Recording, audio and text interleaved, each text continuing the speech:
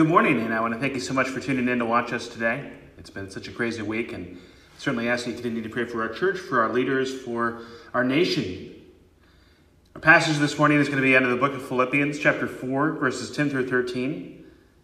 It's the follow-up to the passage we were in last week in the book of Philippians, so I invite you to turn there in your Bible. But as we begin this morning, I'd like to open us up in a word of prayer.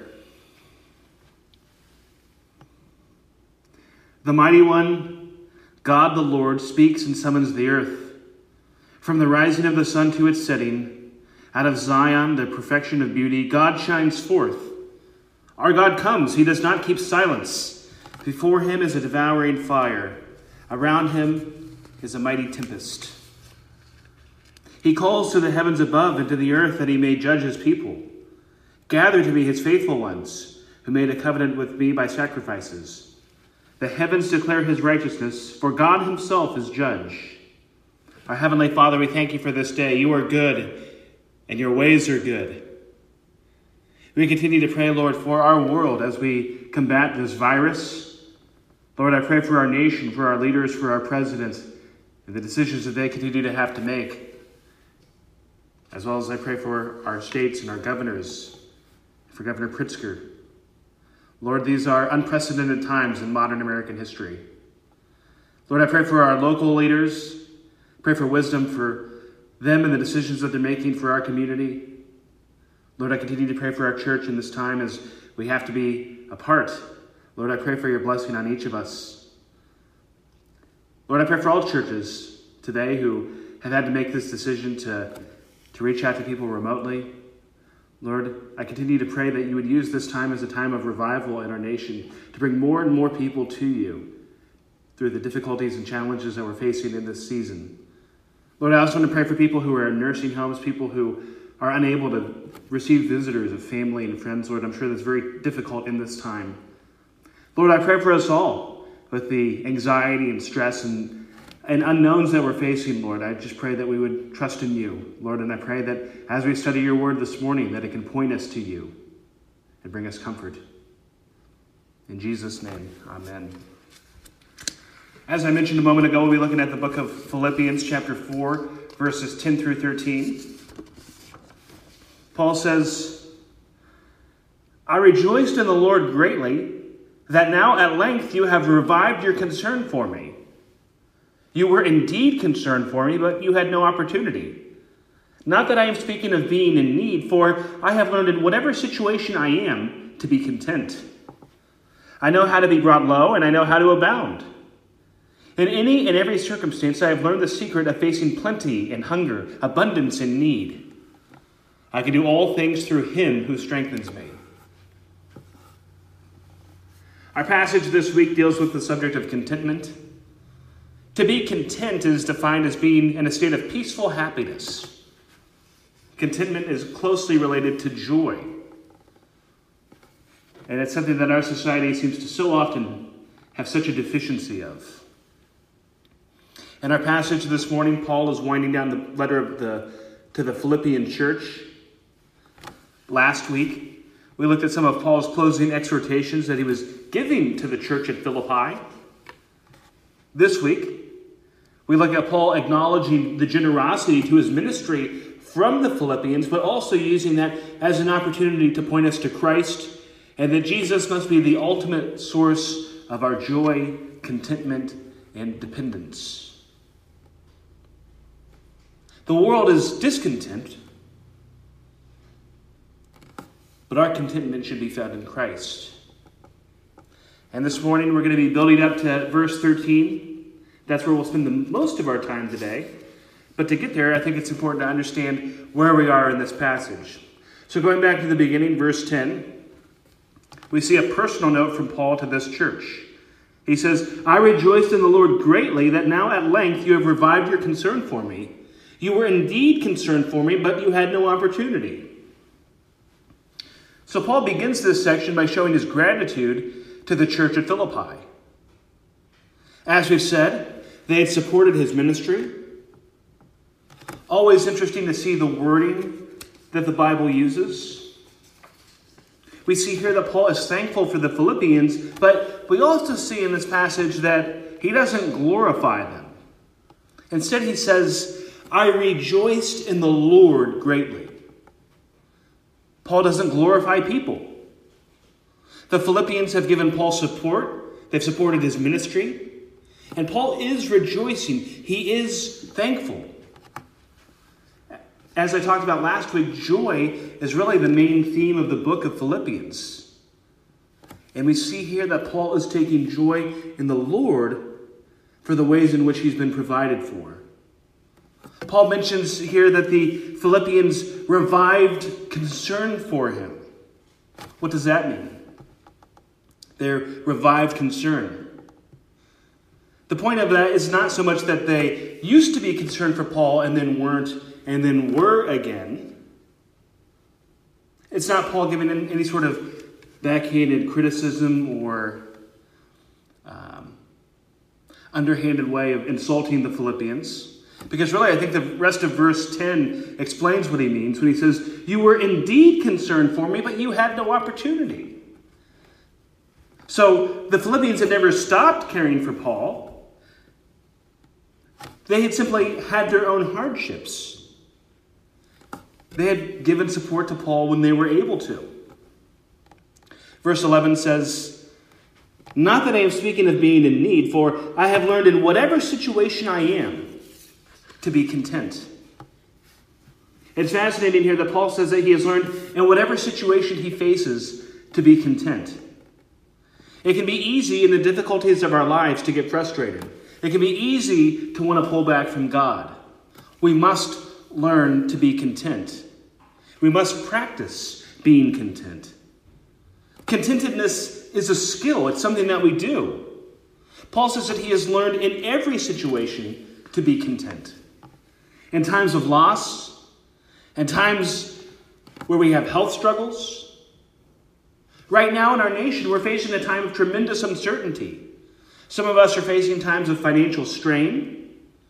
And Paul says that he's learned to be content in all situations.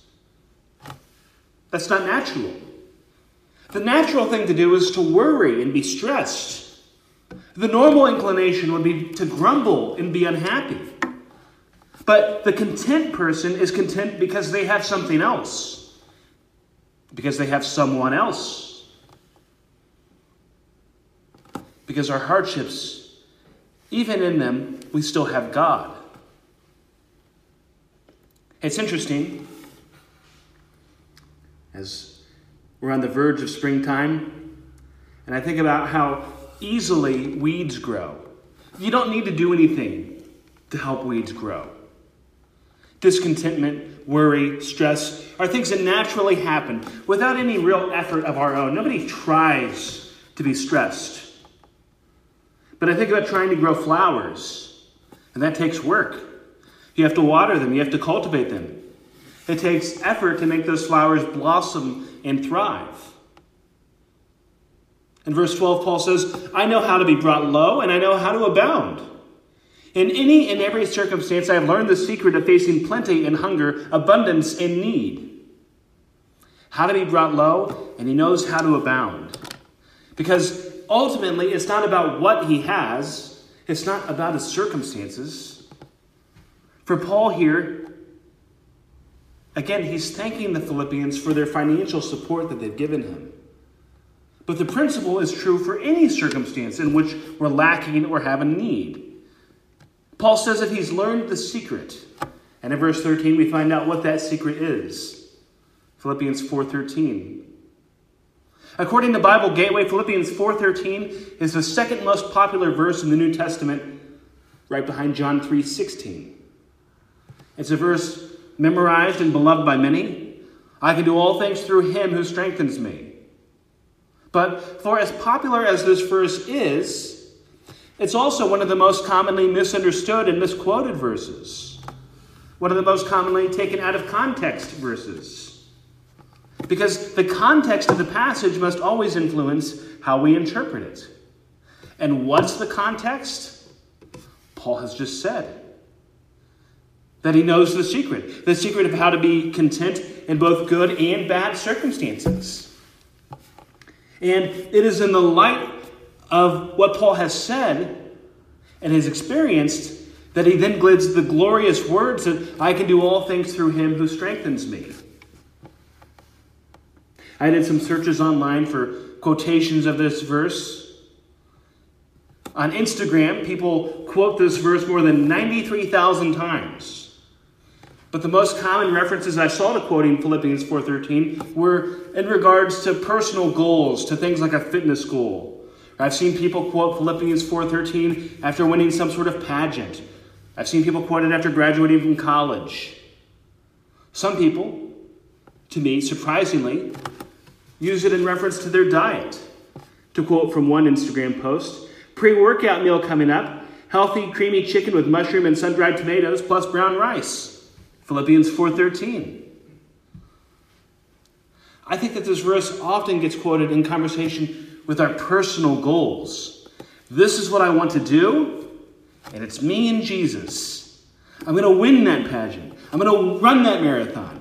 I'm going to get that promotion because I can do all things through him who strengthens me. And certainly, Jesus is the God of everything in our lives.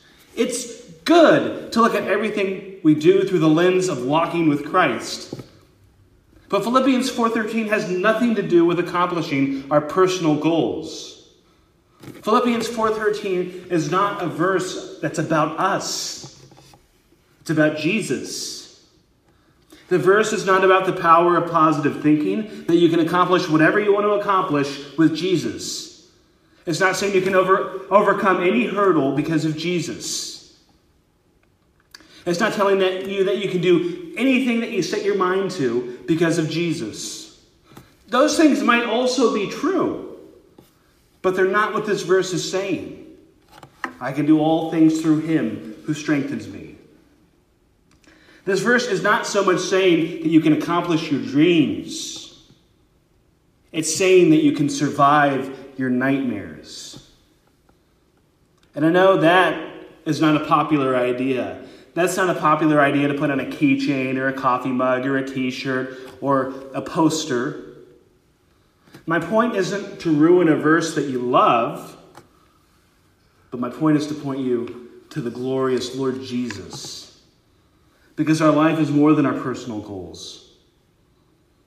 It's that when we've been run over, conquered, defeated, it feels like everything is going against us, that we can be content walking in joy because of knowing Jesus.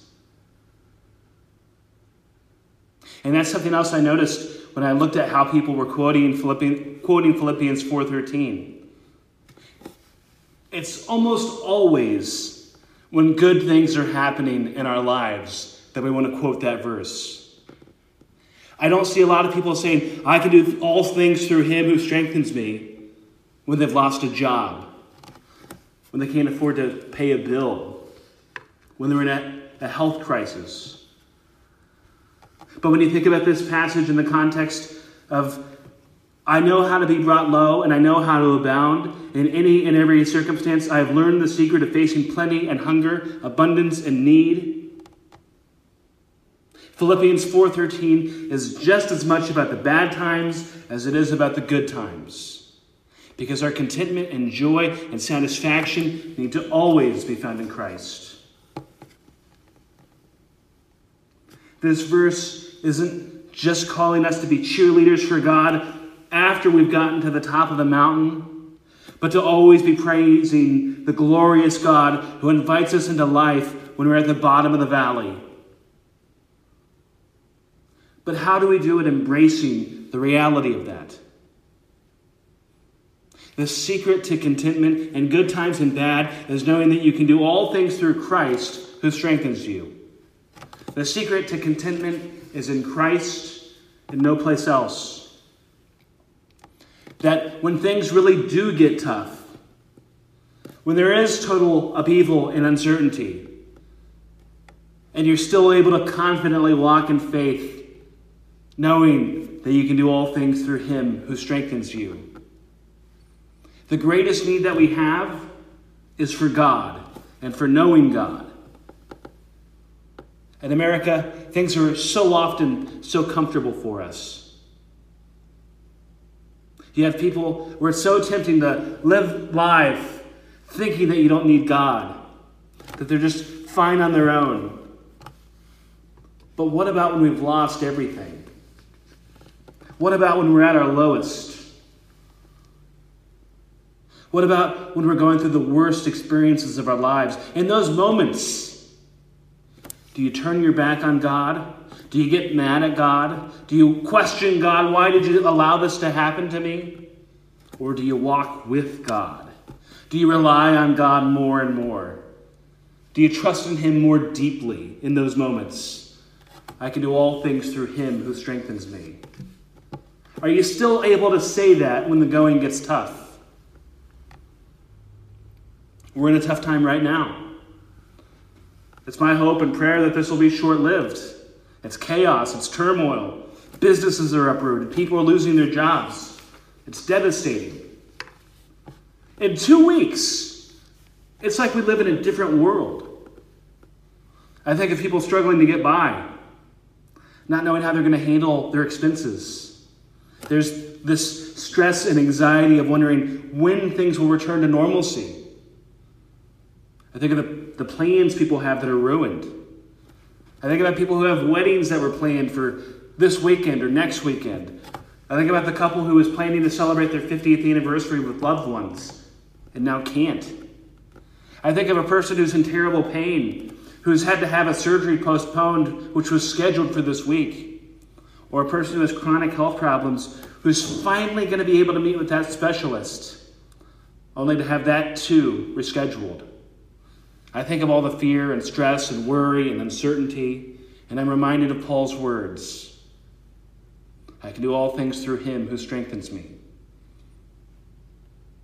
That when you're the one who's lost something, when you're the one who's suffering, when things are so difficult, but for the person who can still walk in faith.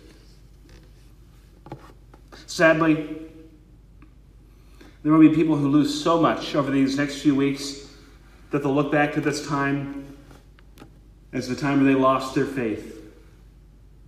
That they experienced these things and saw the destruction and suffering and reasoned that a good God could not allow this.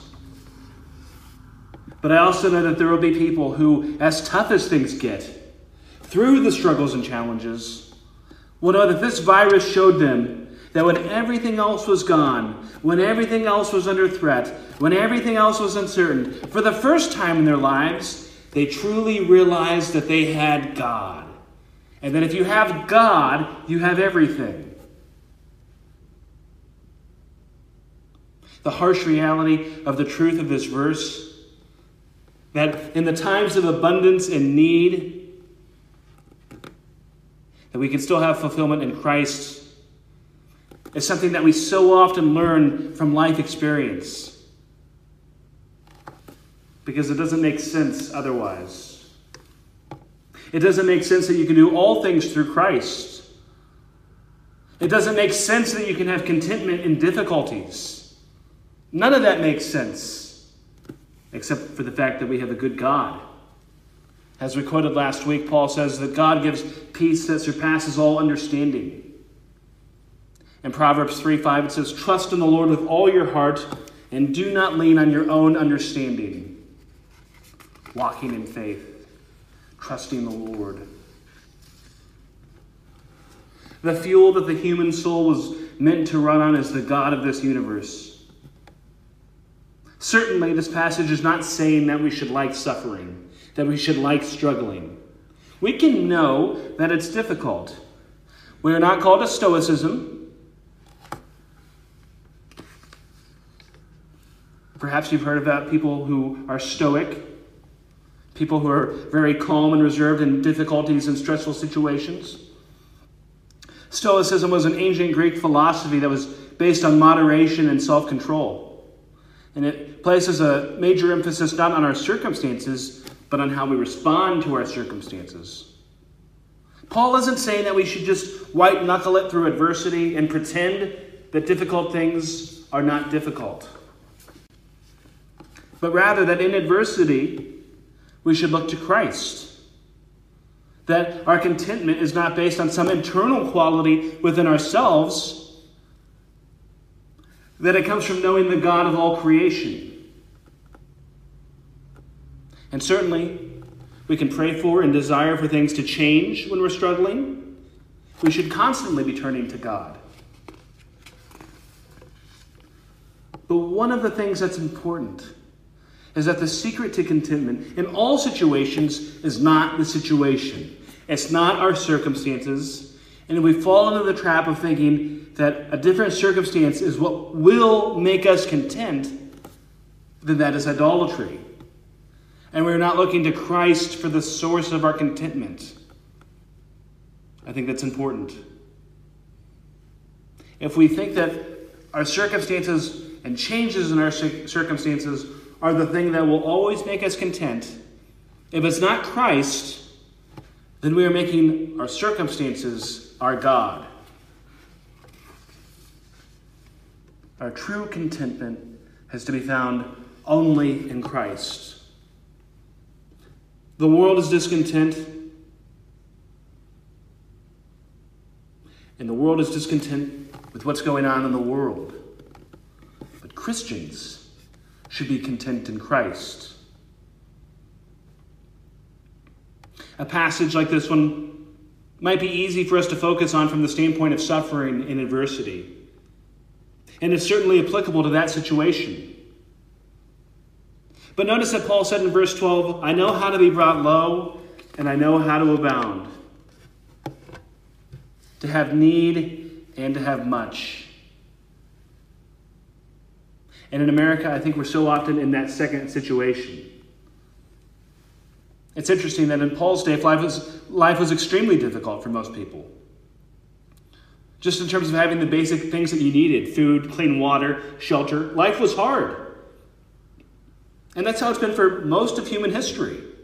And that's still how it is for people in many parts of the world. Now, I realize when we compare ourselves to someone like Bill Gates or Warren Buffett, it might seem like we don't have a whole lot. But we have food and water and shelter. We have the basic needs. We have access to medical care. We have what we need to get by. We have fun toys like cell phones and the internet. We have access to information. We have the ability to pursue hobbies and interests. There's a lot of cool stuff that we have. I'm certainly not saying that every day is just a vacation, just kicking back, totally easy. That's not true. But we have a lot of blessings as Americans. We have luxuries that most humans who have ever lived could not have dreamed of. And with as easy as it can be to lose sight of God when the going gets tough, it might be even harder to truly have a focus on Him when the going is easy, when life is normal, when it's smooth sailing. I think about my prayers and the prayers I typically hear from people and the prayer requests that people typically offer up. It's usually oftentimes for crisis situations, for someone who has a need, for someone who is struggling with their health. And certainly those things are warranted to pray for. But it can be so easy to overlook rejoicing in God in the times of plenty. I'm not saying that's true for everyone, but it's a trap that can be easy to fall into. Or when things are good, to think that we deserve them.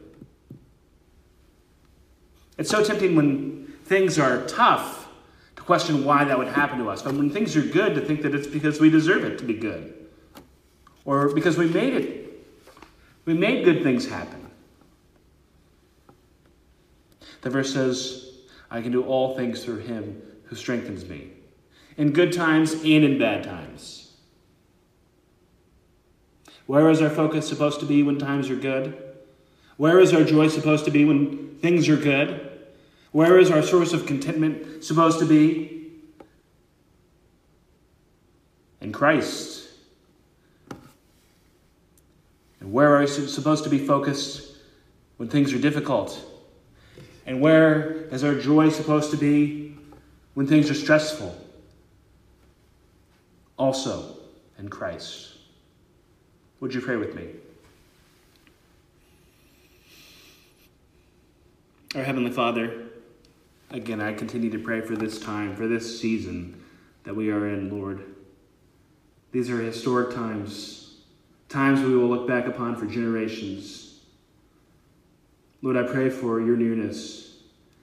And Lord, with all of the changes and turmoil, I pray that even more and more we can turn to you and trust in you and know you. In Jesus' name, amen.